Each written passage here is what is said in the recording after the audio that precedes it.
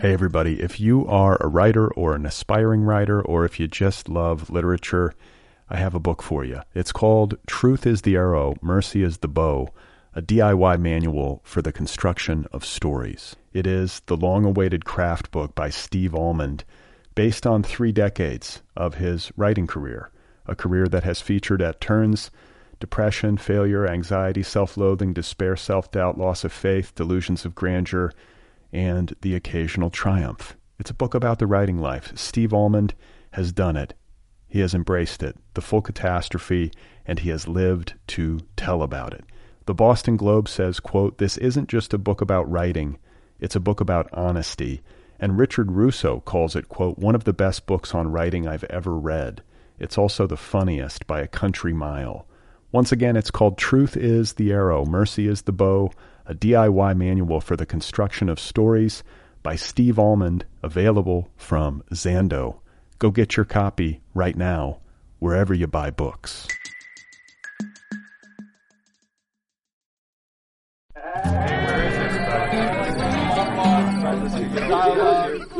Hey everybody, how are you? Welcome to the Other People podcast. I'm Brad Listy and I'm in Los Angeles. How are you? I have a Sunday episode for you. Dennis Cooper is back on the program. He guested a decade ago. It's hard to believe that much time has gone by. He was one of my earliest guests. And he is making a triumphant return celebrating the publication of a novel called I Wished, available now from Soho Press. Critics are hailing I Wished as Dennis Cooper's most intimate work. The word naked is getting thrown around a lot in descriptions of this book, I have noticed. Nakedly intimate, that sort of thing. It's a fascinating novel of self-exploration and creative diagnosis, or like diagnosing why he's diagnosing why he's lived his life the way that he has and why he's made the art that he has, among other things. And he's just delightful. We had such a good time talking, and that is coming up in just a moment. Dennis Cooper is the author of the George Miles Cycle, an interconnected sequence of 5 novels. Those are called Closer, Frisk, Try, Guide, and Period. His other works include My Loose Thread, The Sluts, which won the Prix Sade in France and the Lambda Literary Award, a book called God Jr., Wrong, The Dream Police, Ugly Man, and The Marbled Swarm. I spoke with Dennis over the transom. He was at his home in Paris, where he spends most of his time. He is also a filmmaker. He directs with Zach Farley and has a couple of films out. One is called Permanent Green Light, and another is called Like Cattle Towards Glow. And there's another in the offing that you're going to hear us talk about. So, Dennis Cooper and I in just a moment. The Other People podcast is offered freely. Did you know that? The entire archive of this show is available free. More than 700 episodes, hundreds and hundreds of hours of content, in-depth conversations with all kinds of authors, all available to you for free. If you like the show, if you listen, if you get something from it, if you have the means, you can support this program for as little as $1 a month over at patreon.com/otherpplpod. That's Patreon, patreon.com/otherpplpod. There are different tiers, different levels of support. As you move up the scale, you can get stuff, a coffee mug, a sticker, a t-shirt, a tote bag, a book club subscription. I will write you a postcard by hand. I will wish you a happy birthday. Patreon.com/otherpplpod.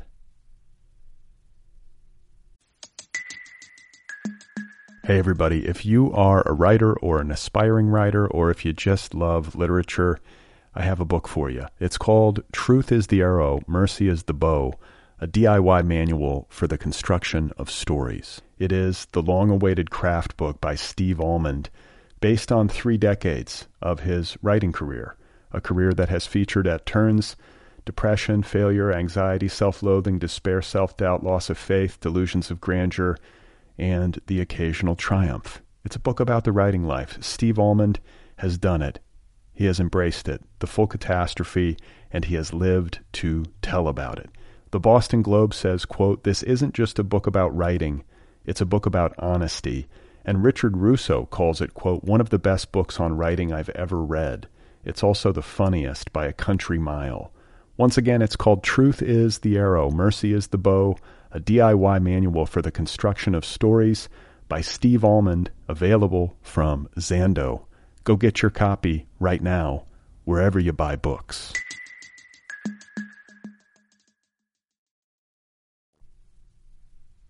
So Thanksgiving is coming up. There will be an episode on Wednesday of this week.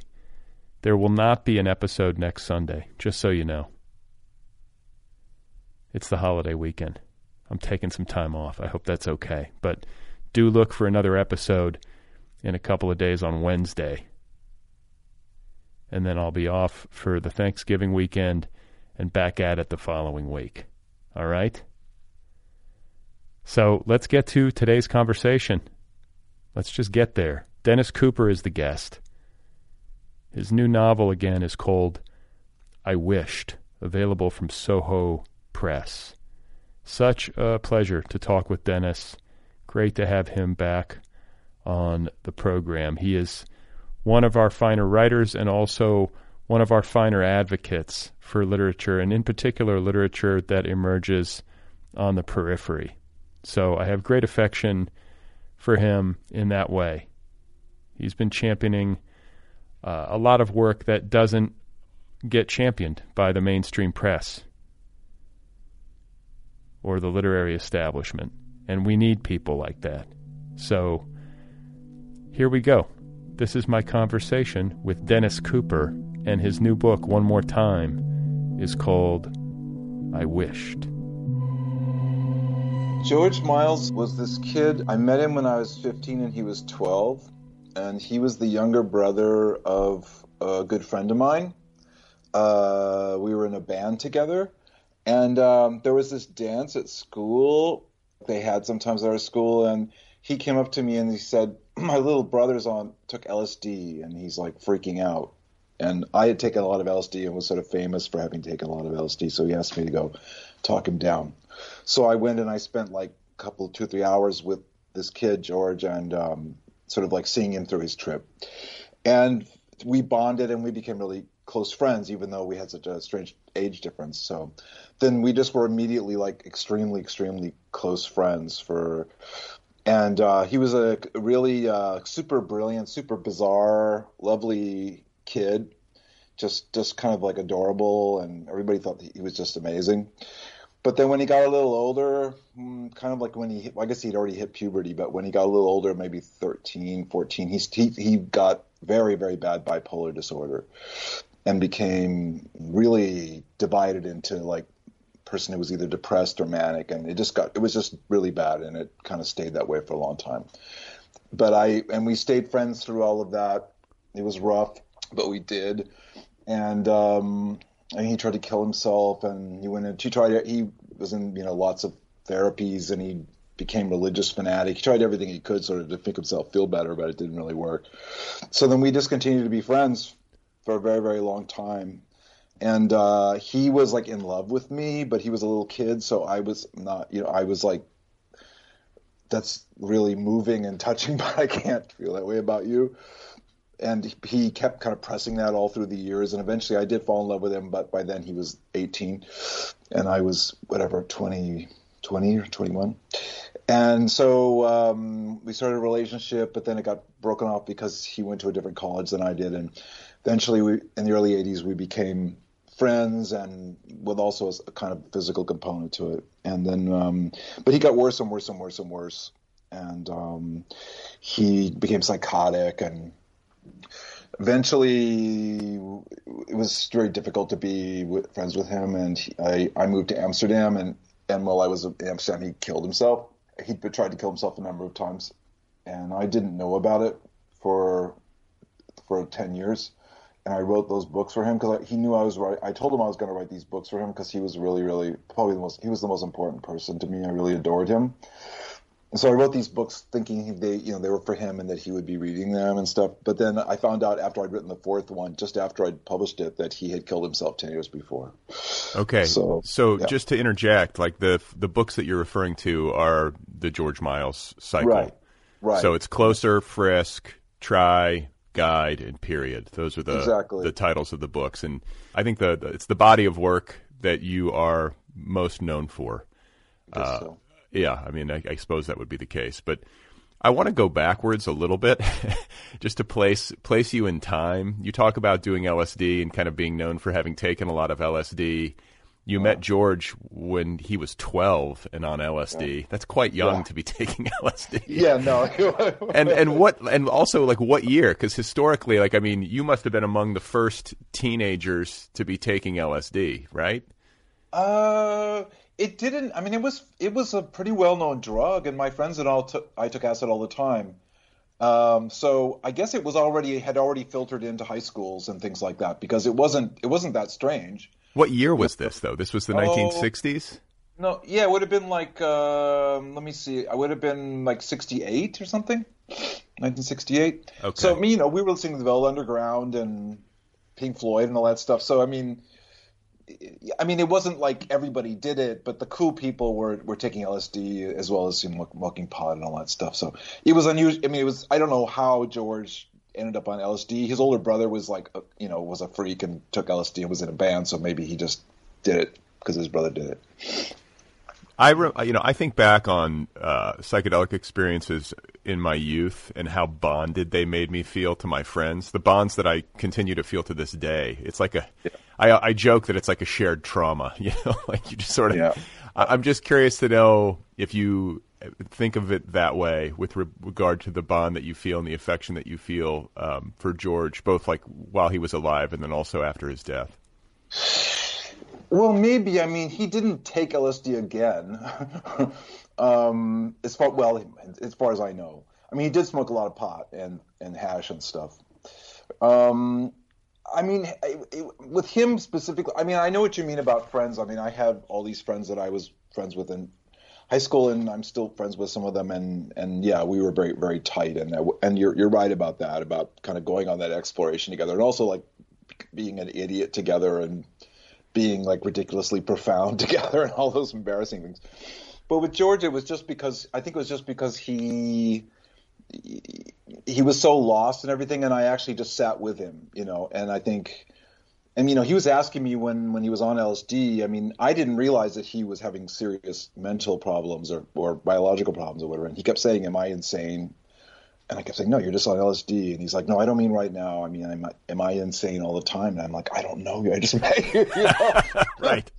But he got very deep with me, and he wasn't a person that was very open. He kept a lot to himself. He didn't trust anybody because people would like suddenly be his friend, and then he'd go become manic or something, and then they'd stop being his friend. So I think it was just that it opened him up so much, and we had such an incredibly deep conversation about, whatever. I'm sure we talked about the sky and the stars and all that boring stuff too, but that so in that case I don't know that we would have bonded like that if we hadn't gone through that together.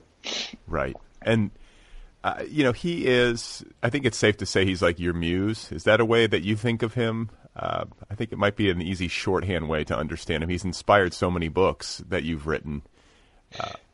Yeah. I mean, he was extreme. Yeah, I think so. I mean, the first 5 books, those books are for him and the others aren't, but he's somehow always at the center of things for me. And, I mean, I wrote this book because I wanted to write something really, really, really personal because I'd never done it before. I'd never written about myself before.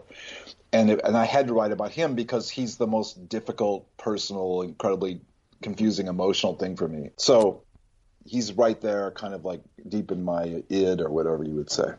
Yeah, and I'm wondering why that is. I'm sure you're wondering too. You've spent all I these don't know. books. Like, what is it about? And I have, I think we all have people like this in our life who resonate with us extra. Like, Yeah. what is it about George Miles that affected you so deeply? And it's also interesting to me that somebody who had so much trouble forming relationships with other people due to his mental illness was able to form one with you.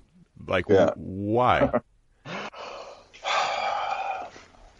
Of course, the answer is I don't know, but I mean, it really, I mean, like I said, the week after I met him, we hung out for the first time, like, and we rode our bikes around, and we were like exploring abandoned buildings and things.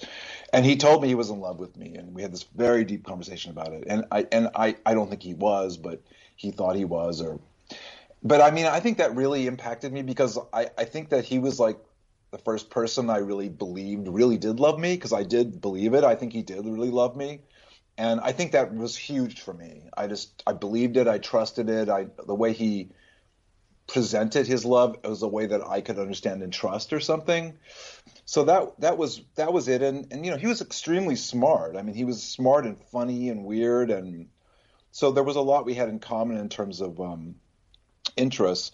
And then I don't know. I mean, it's like, when I used to see a therapist, they said I had this really terrible caretaker problem, and they thought it originated because my mom was like this horrible alcoholic and stuff. But I don't know. But I mean, there was this thing where I wanted to take care of him and I wanted to save him, and that was there too. It was just like he needed somebody to be there for him, and I was going to do it. I was going to be there, and I was going to help him, and I was going to help him get better, and that was part of it too.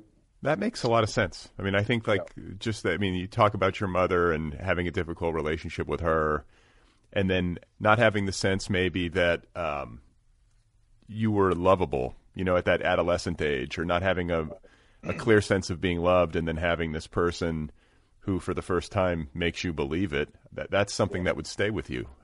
And you talk about your therapist. I read that you had been in therapy, and one of the things you tried to get your therapist to do was to let you talk about George Miles. And you wanted your therapist to give you insights about him while like kind of taking you out of it, which is an interesting thing to do. It's like, I asked you I asked you all these questions about George Miles. Who was he? Why was he so important to you? And here you are in therapy, basically asking your therapist the same question. Yeah, no, it's true. Yeah, no, obviously I was asking her not to not do her job. It was just, I just thought, can't you just like pretend I'm like a television that's like playing a documentary or something about him? And she couldn't do it. It always had to be about me. So she always would only be interested in like, well, what does this mean about you? It was very frustrating, very, very frustrating. But I understand why it just wasn't her thing. She couldn't do that for me. But yeah, but I thought, here's this person who's supposed to have all this wisdom, like your therapist. She's supposed to be like, the big brain, for you, and like supposed to solve all your problems and everything. So I guess I just started thinking, well, maybe you can solve this problem for me. I think that's fair. You might as well try, right? You talk too about how this book is a personal. You're really delving into the personal in a way that you have not in previous books. Right. And one of the things I've read from you in prepping for the conversation is that you don't let emotions out all that much in fiction. Why? Like in previous fiction. I think this book you're delving more into your emotional terrain with respect to George, in particular. But you just talk about previous work and why you take emotion out of it. Well, I mean, there is emotion, but it's really parsed out. I mean, it isn't like. It isn't my emotion. I mean, it is my emotion because I'm the material for the books. But no, it's just like in the other novels I use it really strategically. It's like I know that it's a powerful thing, and I don't want to use it up, and I want to use it in a particular moment. So, like in the George Miles books, there's usually a point where the young character is in extreme danger, and I want the readers to feel for him, stuff like that, or that the character is really lost and sad and whatever. But I don't know. It was always like it's like, okay, I mean, I think really strategically about my writing and stuff. So it's just like, okay, here, this has this effect and this has this effect. And I try to, write them in a kind of way that organize them in such a way that they have an effect or something, which just makes it sound like they're really insincere, which they're not. They're very sincere, but I just like think about structure and style and stuff when I'm writing, because the other stuff just comes pouring out of me and I don't really think about it. So it's just I don't think about that. Whereas in this book, the new one, it's like, I mean, I had to find a way where I could let the emotion just explode out, because it's very, very sincere, and I was very emotional writing it. And at the same time, try to control it. Usually it's like, I don't usually let that happen. Usually it's like, it's just all brain work. And then, like I said, the emotion, I put it here, I'll put it there or something. But this one, it was just like, how do I control this emotion and make the sentences interesting and stuff? I read that you wrote an entire draft, or at least a significant part of a draft of this book, a different version that, where you were kind of, I think, trying to grapple with the material and grapple with this approach, and it ended up not being satisfying to you. Can you talk a little bit about that as part of the process? Yeah, I had this idea that I was going to, and this partially ended up being a useful thing to do because it made me remember a ton of things I had forgotten. But I decided I was going to write a book that started when I met George, the moment I met George, and would just chronologically go through our friendship and our relationship until the point where he killed himself.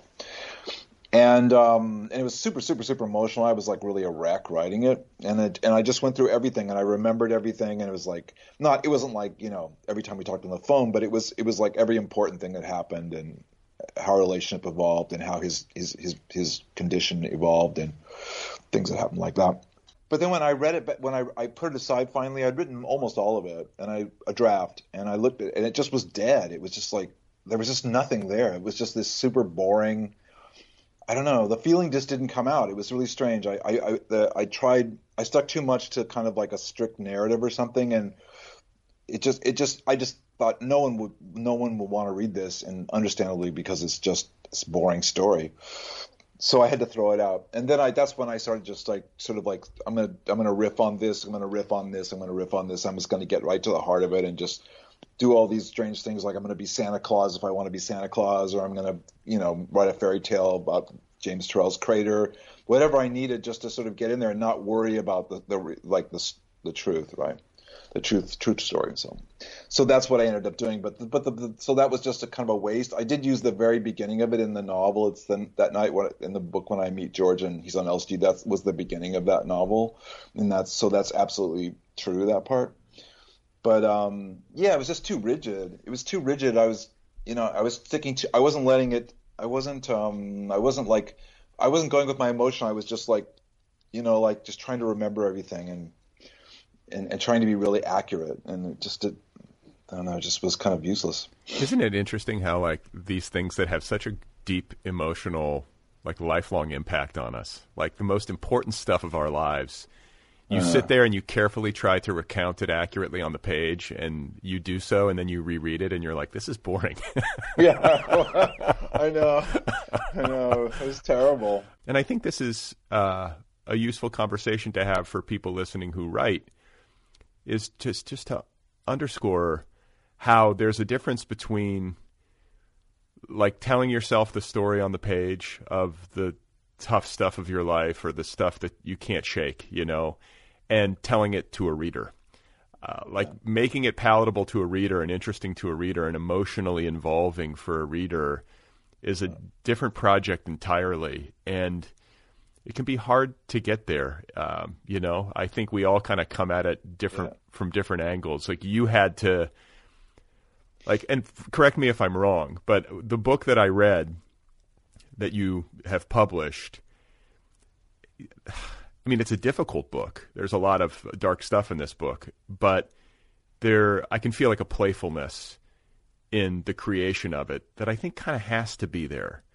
Yeah. And if you're just working chronologically and factually, like, is that an accurate assessment? Like maybe the sense of play as a creative person was absent, Oh, absolutely. I mean, I don't know how it was for you with yours. It's just, I mean, you realize that, I mean, you have to give some pleasure to the reader, and I mean, otherwise, why are they going to bother? I mean, because they don't care about your fucking problems, you know? I mean, who cares? Nobody cares. I mean, so I mean, you've got to give some. Yeah, so it's like, I wanted Santa Claus to give this long monologue, because I thought, oh, this is actually kind of fun.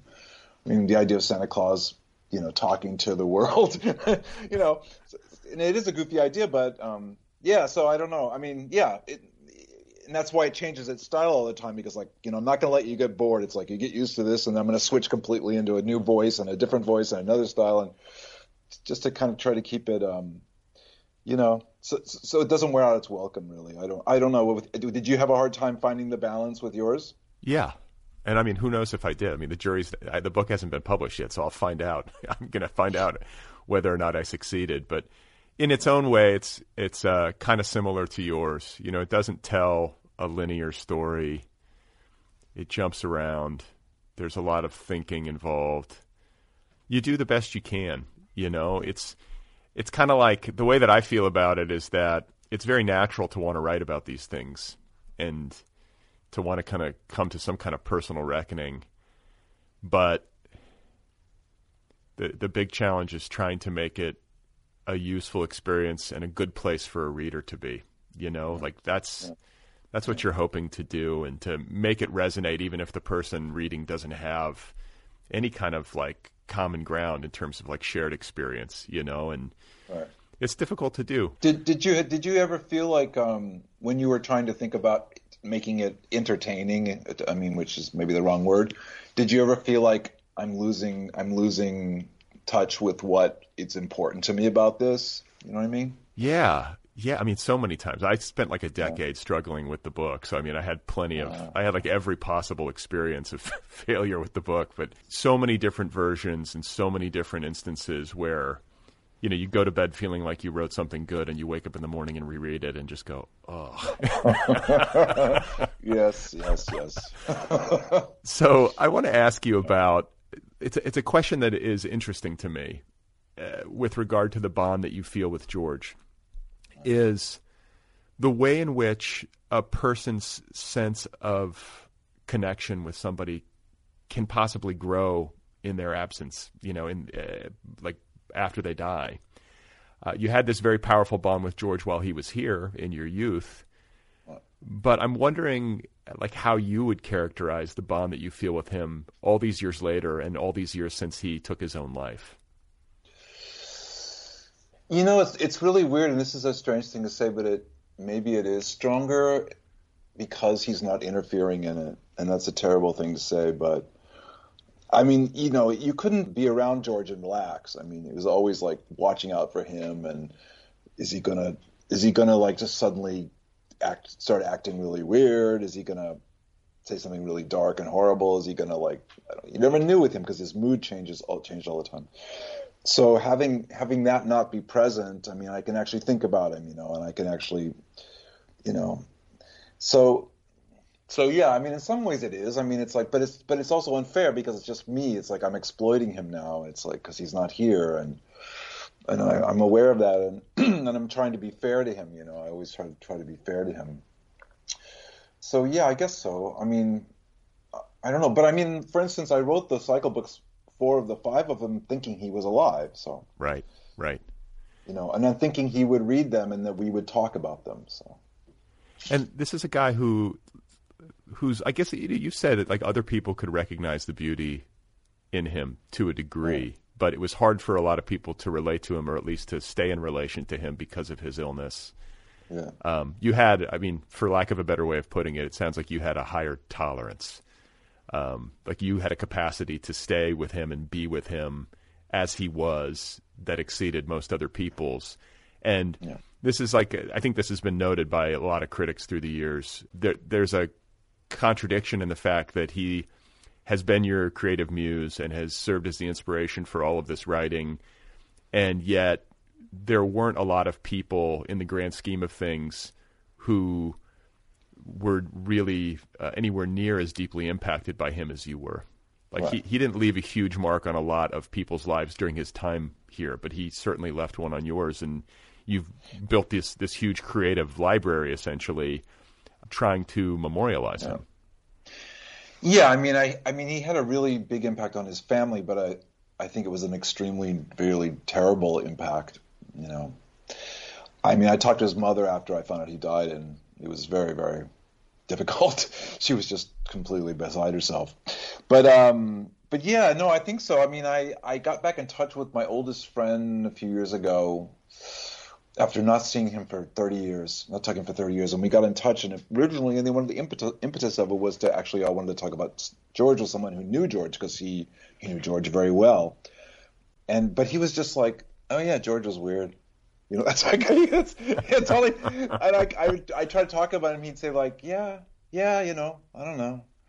Because I was with this group of friends, and George was part of the group of friends, and George got more and more and more depressed, and he started being like a real drag to be around. And he was. I mean, I know, but I kept insisting to bring him to everything because it was good for him and because it meant something to him, even though he would just sit and stare.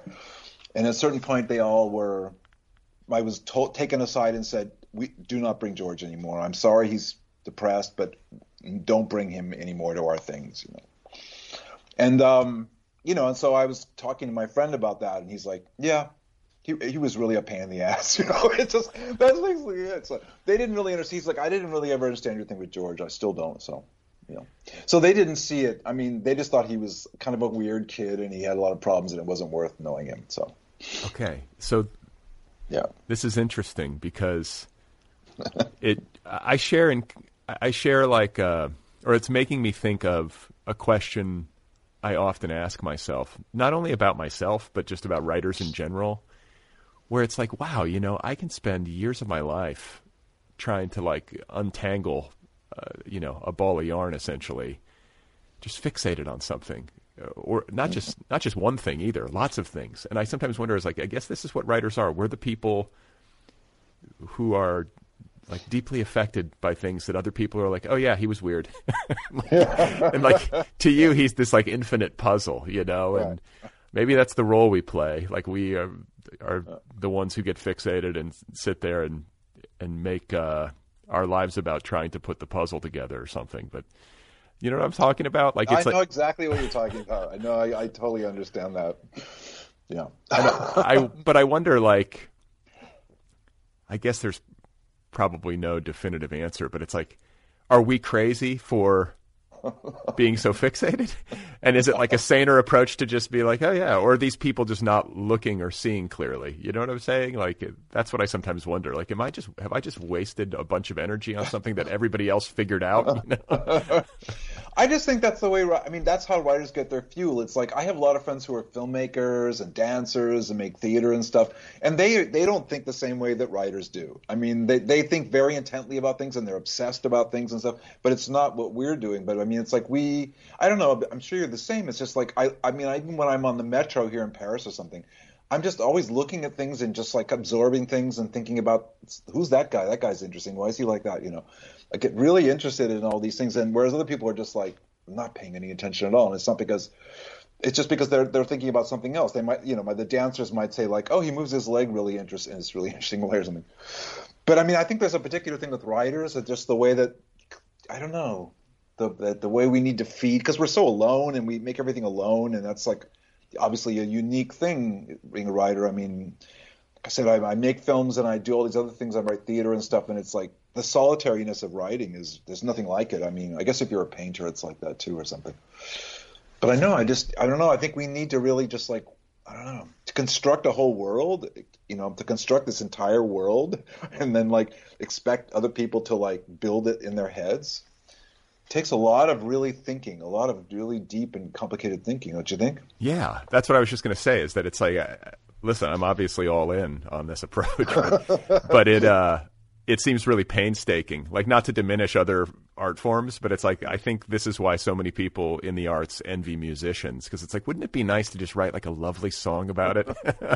Or just like a couple songs and then be done with it, and to have like that quick to the vein artistic experience that people can easily access. But you know, there is, I think, a role, obviously, in the world and in the culture that needs to be played, where you have people who are writerly in their temperament, who sit down and really parse the thing. And You know, that's certainly what you've done with your experiences with George. And I'm interested to ask you, especially since this book is a little bit of a departure, but I'm also asking in a kind of comprehensive way, you know, like thinking about your entire body of work.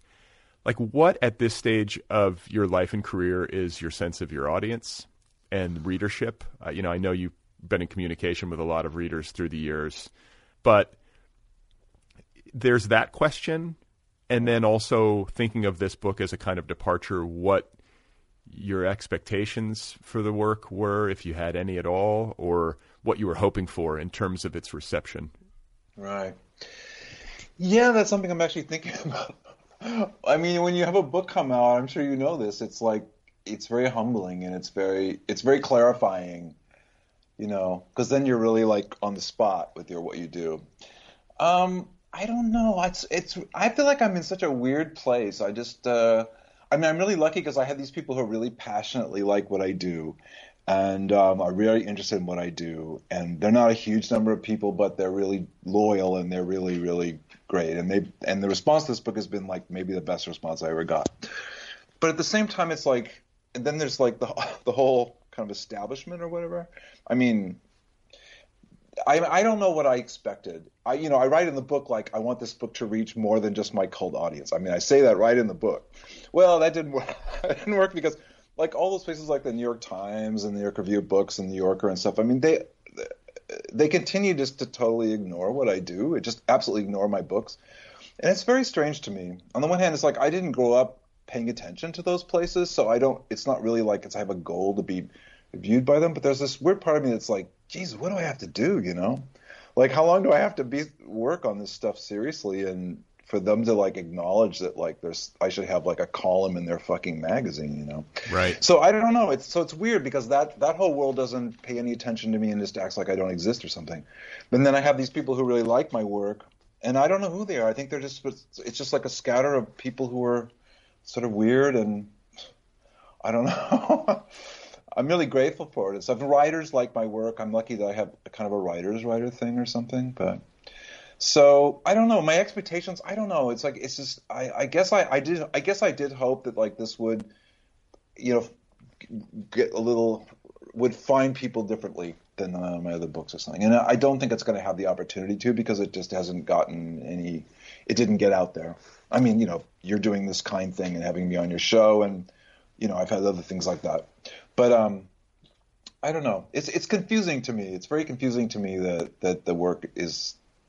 It confuses me that I'm so ignored by the kind of literary establishment. I don't really understand it. It's weird to think that like I've been doing this long and I'm still so radical or something that they just think that they don't want to deal with it or something. But I can't figure it out. I think it's confusing to a lot of people when I think about like books that I read for this show, for example. I'll read one and be like, my God, like so incredible.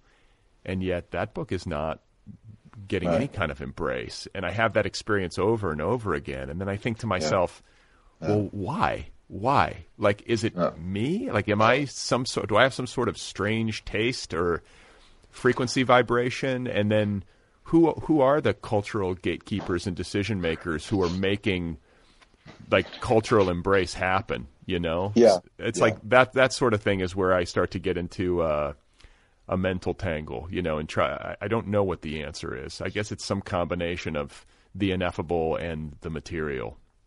Yeah. I mean, I think sometimes something really, really terrific will get through, you know. That's almost like a kind of fluke or something when you see a really interesting book and it actually does get like lauded, you know. Can you think of one in recent memory that had that ride? I don't mean to put you on the spot, but I'm curious. Oh, well, I mean, you know, Joey Williams, but I mean, Joey Williams has been doing, I mean, I love Joey Williams, and Harrow got a lot of attention, and I think it deserved, but she's Joey Williams, so she seems like she's in some kind of class by herself because she's like a god or something. I don't know. I mean, but it's strange, like, it's like, you know, Tao Lin's book got a great deal of attention, you know, which is like, I think it's fair because Tao's a very good writer. So, but I mean, then the other books that came out around the same time that were just as good didn't, and I don't know.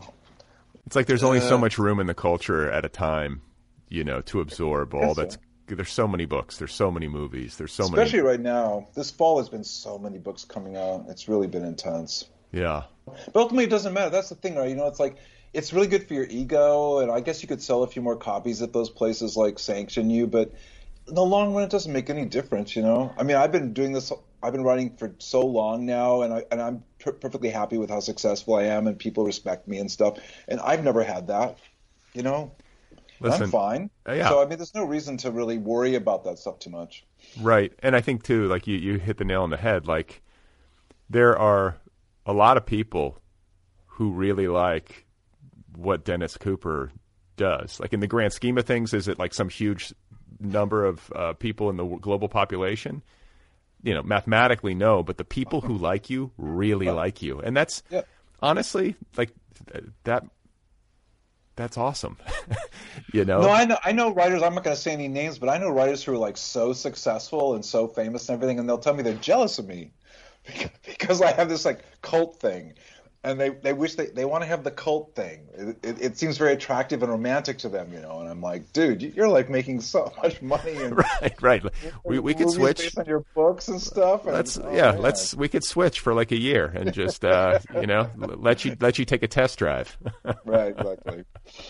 Yeah. So I want to talk a little bit about the book and its structure. You know, you've touched on it a bit, but it is unique. I think, you know, you're doing a lot of interesting creative things from chapter to chapter or section to section. And I read somewhere where you were talking about your approach to literature and the kind of books that you like as a reader and the kind of art that you like and the kind of art that you're trying to create, where the reader has the experience of wondering what the thing is going to become. Right. It's not necessarily the experience of like turning one page to the next to try to figure out like, where is this going? And, you know, who's the killer or whatever, right. You know, might unfold in a more conventional narrative. But that was certainly my experience reading this book, where I kept being surprised. And the ground kept shifting beneath my feet. You know, I would think I had it by the tail, and then I'd get to the next chapter, and all of a sudden there would be like a Santa Claus monologue. You know, right. So, you know, autofiction. You could fairly characterize certain sections of this book as autofiction, abstract essay, you know, more conventional memoir, all this kind of stuff. Like it sort of all melds together. So I want to kind of, I guess, start by asking you a little bit to talk a little bit more about those creative decisions and how you fit the pieces together. Yeah, I mean, I really like books where there's something about the writing that I just trust it, and then I like them to just take me all kinds of places that I don't expect or I don't even think are going to work, or I like that, you know. I mean, I like things like that. I mean, like there's that movie Annette, you know, that Lewis Carroll's movie. I don't know if you saw it, but it's like a fucking mess. It's like so full of it's got brilliant things in it and stuff that just doesn't work at all, but it's such a pleasure because he knows what he's doing and he's trying all this stuff out, and a lot of it fails, but it has this dazzling sort of like belief in itself. So I like that. In terms of the book, like I said, it's like I tried this linear approach, it didn't work, and then I just started. When I was originally, I started working on it, and I worked on it for like 2 years, and then I put it aside and I didn't look at it for 4 years because I make films with my friend Zach Farley, and I make these books that are animated fictions out of animated GIFs, and I got really interested in that, and I just kind of put those. So it was just kind of a mess at that point. It was just like random things. And when I came back to it, I said, oh, I see. I actually was making associations and I didn't even realize it. So, you know, so it's like when I write this, I have a part about The Heart is a Lonely Hunter and how I related to the movie of The Heart is a Lonely Hunter and how I wanted to write a book based on that, which is all true. And I'm like, oh, well, the guy in The Heart of the Lonely Hunter he's Santa Claus. He wants to be Santa Claus. So there were these things happening that I didn't even really intend. So it's like, okay, I can create association there, and then I had a fairy tale, and then I thought, okay, that Santa Claus can give the fairy tale, and so it's just started to kind of work together. All the parts started to fit together, and then I had to create new parts to sort of like to transition it. But I don't know. This one was a gamble because I mean the structure is really all over the place, but I just had to have this underpinning. And one thing, it just relentlessly returns to this thing about George all the time. It's like it seems to go off in something, and then suddenly like I get obsessively returned to like, and then George killed himself, and da, da, da, da, da. So I kind of counted on that being that kind of refrain or something, this kind of refrain running through it, that would hold it together. And just weird style things I was trying to do to make it fit together. I do this thing called internal rhyming, where I try to create associations in the books that, like in this one, there's the crater, right? There's like Terrell's crater. There's my head. I talk about when I got hit on the head with an axe, and that's true. And then there's the crater in George's head that talks. There's things like that run through the book that kind of like unite the book in a funny way. Little motifs, I guess you'd say, recurring motifs. So I do that. Yeah, like I was going to say, like there's lots like the holes, craters, wounds, disability. They definitely echo from section to section or chapter to chapter. And while you mention it, I have to ask you, and I'm trying to recall our first conversation from a decade ago, but I don't think I knew. Forgive me if I'm forgetting, but I don't think I knew that your friend split your head open with an axe when you were a kid. Oh, well, I don't run around telling people that all the time. I feel like I would lead with that. I'd be like, hi, my name's Brad Listy. When I was 12, somebody hit me in the head with an axe, or however old you were. But that is talk about a traumatic experience and like a near-death experience. Yeah, it was intense, yeah. Yeah, no, my poor friend, he ended up, getting heavily into drugs and killing himself. And I don't think it was just because of that, but he was seriously, seriously traumatized by doing that to me. And then running away and leaving me there was probably the worst part. But, it was just this weird accident with an axe. And, luckily it was rusted and he let go of it halfway down so it didn't chop my head in half. And then I had to go to the hospital. And like I say in the book, I was like lying in bed for a really, really long time. And the pain was just excruciating because they couldn't put any kind of anesthetic in your head. So it was just like you had to live with this pain. And I have a big, if you were to feel the top of my head, you would feel this. I have this dip in my head. Like a fontanelle, like they say in babies, I think, right? But I think of I'm thinking of Martin Scorsese being like a sickly child and spending time in bed. That's what his origin story as a creative person is, that he had to sit in bed and stay in the house and just kind of watched movies over and over and over again on the one channel that played them, back in the day on early television. And so it was like those repeated viewings that sort of cemented his love of cinema and also like gave him, I think, deeper insight into how movies work. But that's one story among many when I think of reading about like artists and writers through the years, that there was some either health scare or something that immobilized them that factored into them becoming an artist. Is that fair to say for you? I think there's something, it has to deepen you to suddenly be taken off your feet and to be injured that badly, come to have a brush with death, right? Yeah. No, it's true. And I write in the book, I was, I wanted to die. I was like literally saying like, please kill me, because it was so horrible. And then I got really interested in that too. And that must have had some big effect. I got really interested in like, well, what was it? Like I say in the novel, it's like, what does it mean that I really wanted to die, but I knew I wouldn't die, but that's really what I would have really wanted to die. And then that's got in there. And I suppose that turned me into a fantasist because, some sort of with writing, and even then I was writing. I when I was like in 10 years old, I used to make I made this satirical magazine at my elementary school that was based on Mad Magazine called Flunker.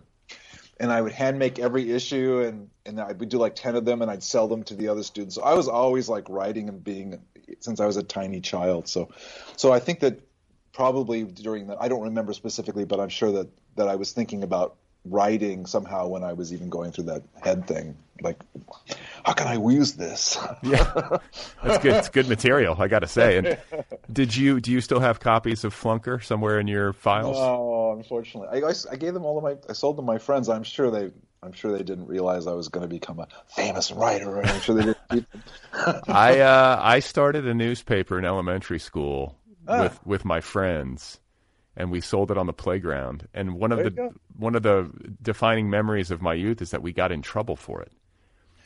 We got sent to the principal's office and had to like return everybody's money. And I was like, what? Like in retrospect, I'm like, that was like, we showed some gumption. It was creative. We were like, we made a school newspaper without anybody telling us to. And I was just like, I'm still pissed off about it. Like, what's your problem?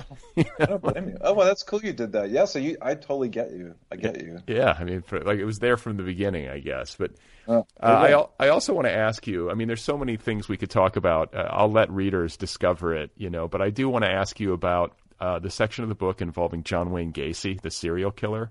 Right.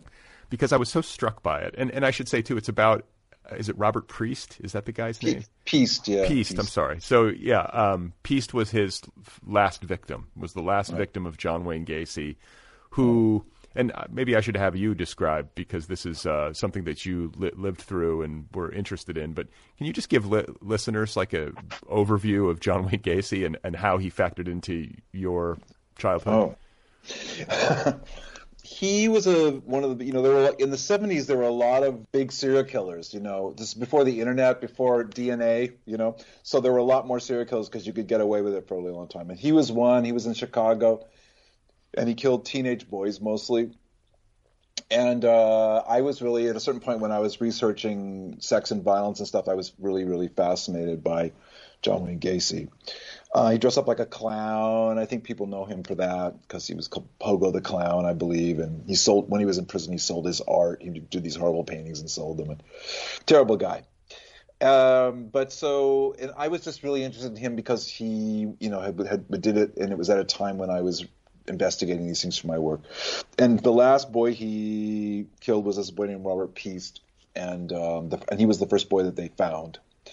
It struck me because he was kind of like, if I had a type that I was like attracted to at that age, it would be the kind of Robert Piest, and George Miles looked quite a bit like him.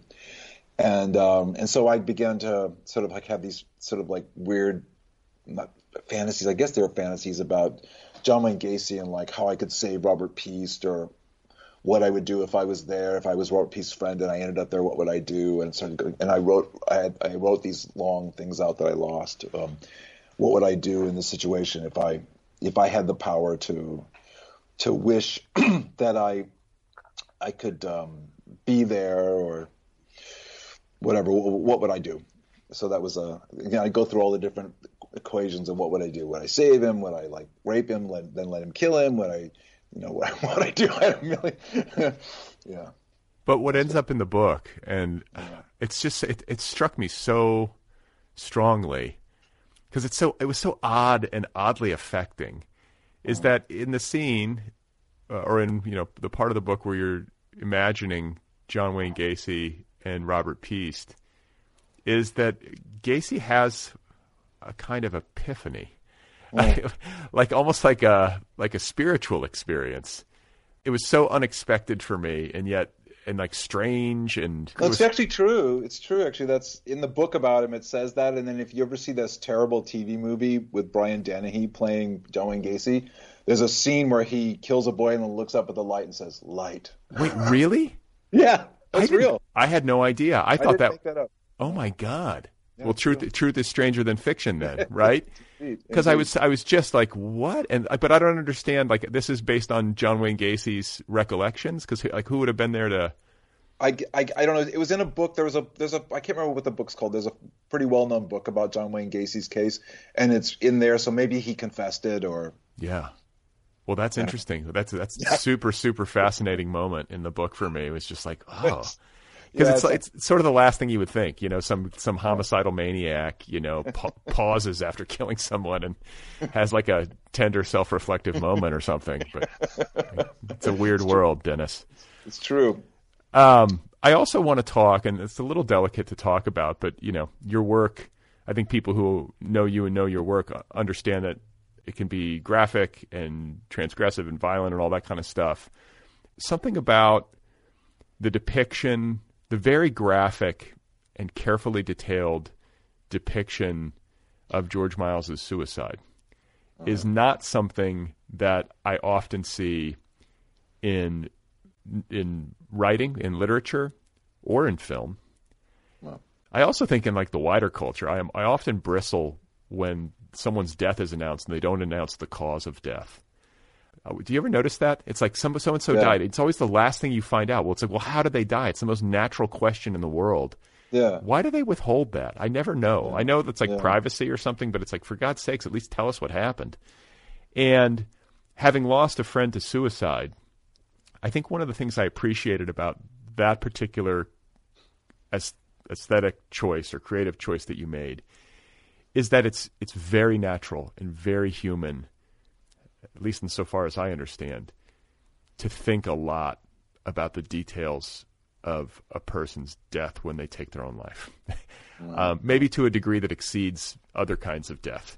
You know, somebody dies of a heart attack, like sure you might imagine it, but it's just I don't know. It felt I was like relieved in a way almost that you went there, because I was like, okay, this is the sort of shit that goes on in my head. Like of course you're going to imagine that, but for some reason I think people stay away from that. It's difficult stuff to investigate, but you just talk a little bit about making that choice. That was the last thing I wrote for the book, that part. And I mostly did it because it just needed one last thing and to kind of ground it, and so I felt like I should do it.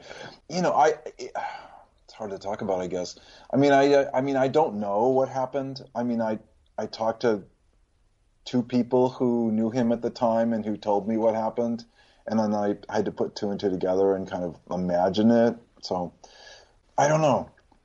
I don't know, because I wasn't there, because I suppose there's a part of me that's really upset at myself that I wasn't aware of that was happening when it happened.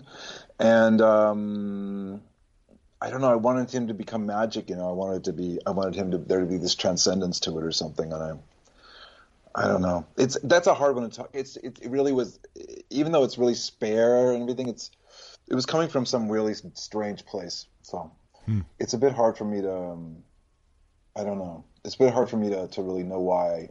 I just kind of sat down and wrote it and just tried to, I don't know, try to stick to exactly what I thought had to be there. I don't know. That's a hard one, that part. Well, and it's like probably the most emotionally affecting, like necessarily and naturally the most emotionally affecting part of it. But if you're writing about somebody who you are grieving, who left in that way, you know, I think it makes, from a readerly perspective, I could feel it building towards that. It makes some sense to me. And well, it's complicated because because I didn't see him the last 2 years of his life, but I mean, one gets the feeling that, like, that's the thing about George's death is, like, it's terrible that he killed himself, and if they had better medications in 1987, who knows what would have happened, you know? Right. But at the same time, I mean, he was just fucking miserable. I mean, he had already, when I knew him in the early 80s before this happened, he had given up because he had been going through this for so long. Nothing had ever worked. He was just in a terrible state. You know, he was torn into two different people that weren't even like real people. He was just, so there's a point of, like, you know, I understand. It's like he had it. You know, I can't. He just couldn't take it anymore. That he did it in his mother's house is, you know, obviously he did that as an attack, but I don't know. So it's complicated. It's like, I understand why he did it, and you know, he shouldn't have had to suffer anymore. You know, I get that. So, yeah. But it's hard too. So it's also interesting to hear you talk. You've said more than once that he was kind of torn into different people. Yeah. And yet, and you recognize that as his friend, maybe to a degree that exceeded others' recognition. I'm curious to know if, in addition to that, you saw, like, was that the true George, those two different pieces, or was there a true George underlying all that you felt like you had a window into?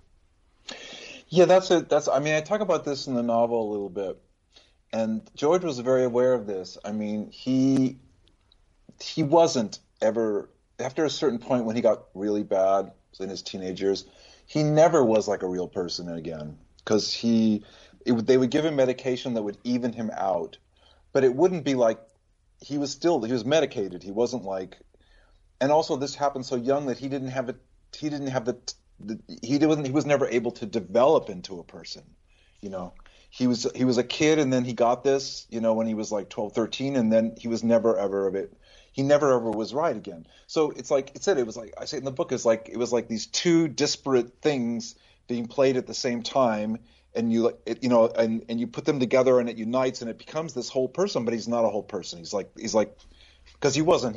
He would just go from one to the other, one to the other, one to the other. And once in a while he'd seem kind of normal and he could have a normal conversation, but there was nobody there. So, because we were so tight and because we were so close before that happened to him, I think there was this idea that that's who he was. That little kid who was so funny and sweet and smart and, relatively sane. That was who he was. And I think, and I suppose I kept that as the real George, even though, he was an adult later. And I think George wanted to believe that. I think George liked that I had known him before he became like that, and he wanted to hang on to like that's who he was that kid. So I think that's a lot of it. Yeah, that makes sense. Yeah. Well, before I let you go, I want to talk about a couple of more things.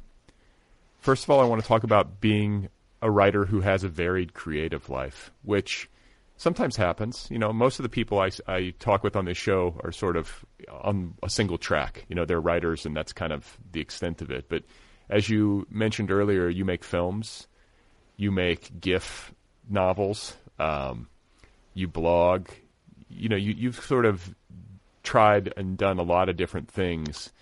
And I'm just interested to hear you talk about that and how you assess it. Is it all of a piece? Do these different things serve different creative, energies or needs or desires that you might have? Like, how do they all relate to one another? And just what is it like to kind of spread yourself out in that way rather than be sort of like monomaniacal in your focus? Well, I've always been like that, I mean, when I was a kid and I was writing, I was also drawing, and I built a theater in the attic of our house, and we had put on plays, and I used to have haunted houses in the basement of our house, and I used to organize like carnivals in our backyard every summer. I've always been all over the place, and even when I became started being a real writer, I mean, in the early 80s, I mean, I was running Little Caesar Press, was a one-man operation. I was writing, poems and trying to write fiction. I was writing the Beyond Baroque reading series. I've always been kind of like really busy with stuff. And I collaborated with performance artists and dancers and stuff for a very long time. So it just feels really natural to me. I mean, I think of myself as a novelist. I think of myself as a fiction writer. I mean, I think that's what I am. And I think that once in a while that somehow can work with something else. I mean, yeah, if I'm curating something, that's obviously just a different kind of skill. I mean, the blog is like a curatorial. Like I edited Little Caesar Magazine, I edited Little Caesar Press, I edited Little House in the Bowery Press. I mean, I like curating, so that's a curatorial thing, and that's separate. But in terms of like all the creative stuff, it's like, yeah, I think that I'm a writer, and then luckily, like with the films, I get to work with Jack Farley, who's very visual, so we can actually make films together. And with the gift fiction, I think of them as being, I write those gift fictions, even they don't look like exactly like I write my fiction. It's just that they're gifts instead of words. So it feels totally natural to me, and I've never known really any other way. I've always been like that. It's not a problem. I mean, I can do my work, and I can do all these different things, and I don't know. I just have a weird energy or something. Yeah, to me, it's like I've always jumped around, I'm kind of like, what do they call you? Like a generalist or something? Right. And I don't understand how people do it otherwise. Like, how can you be so singularly focused on one thing? Aren't you interested in all these other things? Like, right. don't you want to experiment? And then I can sometimes like lament the fact that I'm not, more settled into one lane. You know what I'm saying? Like I could sometimes be like, it must be so nice to just be completely set on this one thing and to devote all your energy to it. And do you ever have that feeling? No, no, because I've never been blocked. I don't get writer's block or creative block. I just, if I can't write something, I'll just work on something else and then work on something else. But I've never had a problem writing novels or, it's not like I have ever felt like, I wish I had more focus. I wish I had more drive and more. I always have those things. Right. I don't think, I know people can struggle and have like fallow periods creatively, or be stuck with a book. You know, like a part of it can vex you or whatever. I've had that, but I think block is. I don't like that term. It feels a little melodramatic to me. Like you got to get to work some way, and maybe you're stuck on a certain section of a book. It's good to have something else to go focus on, whether it's another book project or it's a film project or something. Right. But I don't like this idea of just being blocked and stuck and in some state of I don't know, immovable lethargy or something. Like that feels self-indulgent, Yeah, I don't get it. I don't understand it. So. And you've lived in Paris for how long now? I think about 13 years now, but I still go to LA just less and less frequently. Okay, but I pick up bits and pieces about what you're up to over there. Like you have obviously like a vibrant creative life in Paris where you're collaborating with filmmakers and you're I want to say I see things that are happening at museums in Paris or something that you're involved with. I'm just curious to know, like, can you talk a little bit about the creative community there and how it has been to be an expatriate and to integrate yourself, into a different culture as an artist and to build community there and to find avenues for your work? Before I moved here, I mean, my work, they published, I'm very happy that I have a really good publisher here and they publish all my work. So my work was known here. So I came in with that advantage because, that people already knew and my work was whatever, respected or did whatever. What's the publisher, may I ask? Editions POL. Okay. POL. And so I have that. And then I was already starting to work with Giselle Bien, this theater director, who I write her pieces for her. And so I came in with already things to do. I hardly know any writers, and that's mostly because most of the really, really good French writing isn't translated. And I don't speak French. Having lived here 13 years, I still can't read a French novel. So I don't have many French friends because I can't, I'm just like, I bet you're really good, I can't. Right. I don't know. So I know mostly theater people, film people, and visual artists and stuff. It hasn't been hard. I mean, I don't have a ton of friends, but I'm not a social person. I like being alone and working, and I like having close friends, a small group of close friends. It hasn't been a problem. I mean, I do all this stuff and I do all the films and everything. And yeah, we just did with Zach Farley and this woman named Sabrina Tarasoff, we just made a video game, a haunted house video game that we showed at a big museum here. You walk through the haunted house video game. So I must, it's like just because I was here and the museum wanted us to do something, and we're like, oh, let's make a video game. They gave us the money and we could do it. So it's really fruitful for me being here. I mean, it's definitely been a huge boon to me. Yeah. It feels is it like a more? I've always had the sense of French culture having like a distinct appreciation for the arts that far surpasses the appreciation that we have in the States. Like I was on Twitter, I remember after. Jean-Paul Belmondo died. There were clips from his funeral that were circulating where it was like a state funeral for an actor. Oh yeah. And I was like thinking to myself, like, my God, like this is a country that reveres its artists. Like America, it'd be nice to see something similar in America, but we're a long way off from that. I mean, it seems a lot more, I don't know, crass or something, the way the American people relate to arts and culture. Like in France, it's like holy. Yeah, no, if you're an artist here, you're respected. That's a totally very respectable thing to be. And, obviously there's much, much greater financial support for the arts from the government here. And also, people read, people go see things and, I'm on the Metro all the time, and people read books on the Metro. It's like, and not John Grisham, they read interesting stuff. So it's quite nice to be in a place where people actually are interested in. And, strange films will open here and they'll be packed, sold out for weeks and weeks and weeks because people are interested in it. It's nice. You should come. I've been. Okay. I spent 4 months in Paris when I was 24, and then I honeymooned there, and I've been there one other time. So I think of all foreign cities, it's the one I've spent the most time in. Okay. It's great. It's like I don't know. I know it's obviously it's a popular destination, but for good reason, especially for people who like the arts. It's such a beautiful place, and it's nice to be someplace where you tell somebody you're a writer, and they're like, oh, as opposed to like, But what do you do? But like, what do you do? It's true. It's true. It's really true. It's really true.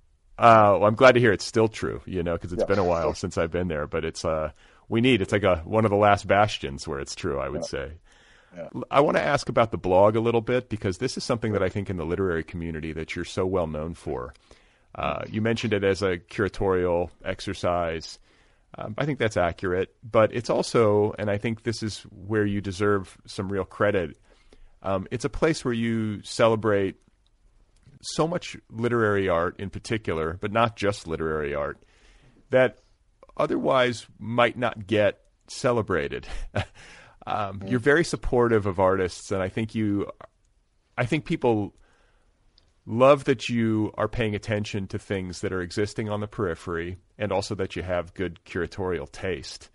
And this is a long project. Like, this blog has been going on for a long time. I know there was that controversy where didn't Google mess with you and take it down for a minute, and they killed it. No, they killed it. I had to rebuild it from scratch. You did? They didn't give it back to you? They gave it back to me, but it was raw data. So I can reconstruct it, but I have to reconstruct each post and I do it all the time. Every post has to be. I have to find the materials, I have to find the images, and I have to meticulously reconstruct it. It's not easy. Ugh. Yeah, they suck. Fuck that. It's like man. Google sucks. Google sucks. Yeah. Don't be evil, right? Wasn't that their motto? Yeah, I know. Didn't work out. Yeah. No. But yeah, no, it's just like I guess I just want to like tip my cap to you for being somebody who just like in a very industrious and long-term way has been a champion for so many out of the way books or whatever, and thanks. It's that's what I read. The books I support there are the books I read. I love reading that stuff. I really think it's a renaissance in the United States of like poetry and fiction and stuff. I think there's more interesting, really exciting younger writers and newer writers now than ever in my life. So I'm just like this super excited reader, and then I have this lucky situation where I can say, you guys should read this thing, and it does seem to make some small difference. So it's cool. I mean, it's a lucky break for me. Well, that's the challenge, right? I mean, this is what we were talking about a bit ago. It's like there's almost too much in the sense of like being a fan of books and art and wanting to eat the good stuff. It's like it's an embarrassment of riches. But what also bothers me, and I think it bothers you, is that there's all this great writing and people don't know about it. Yeah. It drives me crazy, So I don't know. I'm happy that you're out there sounding the bell, Oh, thanks. I'm trying. Last thing, you mentioned films. I want to say I read that you have a film called Room Temperature that are you going to make it? Or? Yeah, we're raising the money for it now, and ideally we're going to shoot it in Southern California, somewhere around LA. So yeah, I mean, if the money raising goes as hoped, we'll shoot it like February or March. Yeah, so that'll be our third film. And I'm excited about it. Can you give us any hints as to what it's about? It's about, really generally, it's about a family who turns their house into a home haunt. Into a home what? Home haunt. Like a haunted house attraction. Oh. Like it's Halloween when people they turn their houses or their garages or their backyards into these scary things, and then people can walk through them. It's a family who does that, but they do it in a place where people don't know what those things are, and so the people in the neighborhood think these people are psychotics or crazy, but they're just building a haunted house. So it's basically about they build the haunted house. You see the haunted house. I don't want to say because there's things that happen I don't want people to know about, but it gets kind of weird and scary. But it's not a horror movie. Okay. Yeah. And then are there any new books in the works, or are you just focusing on the film right now? Just the film. Yeah, just the film, and I guess so. I guess mainly just the film for right now. I mean, I'm not I have vague ideas about a novel, but they're still it's still in my head. Well, congrats on I Wished. Thanks, and Brad. all that you have going. I'm thrilled to get a chance to talk with you over the transom from. It's so crazy, like a distance of what, like 6,000 miles or whatever it is, and you sound like you're right here, So I appreciate it, and I wish you well on all that you have going. Thanks, Brad. It's always really great to talk to you. Okay, that is Dennis Cooper. His new novel is called I Wished, available from Soho Press. You can find him on the internet at dennis-cooper.net, and you can read his blog at denniscooperblog.com. Again, the book is called I Wished. Go get your copy wherever books are sold. If you have anything you would like to say to me, you can email me at letters@otherppl.com. If you would like to support the show, you can do that at patreon.com/otherpplpod. The Other People Podcast has its own official app. It's free. Go get it wherever apps are made available. The Other People Podcast is on YouTube. Did you know that? It has its own official YouTube channel. The entire archive is on YouTube. Go search for the podcast on YouTube, Other PPL, and hit the subscribe button. It's free. The show's official website is otherpeople.com. You can listen on Apple Podcasts, Spotify, Stitcher, iHeartRadio, wherever you listen to shows.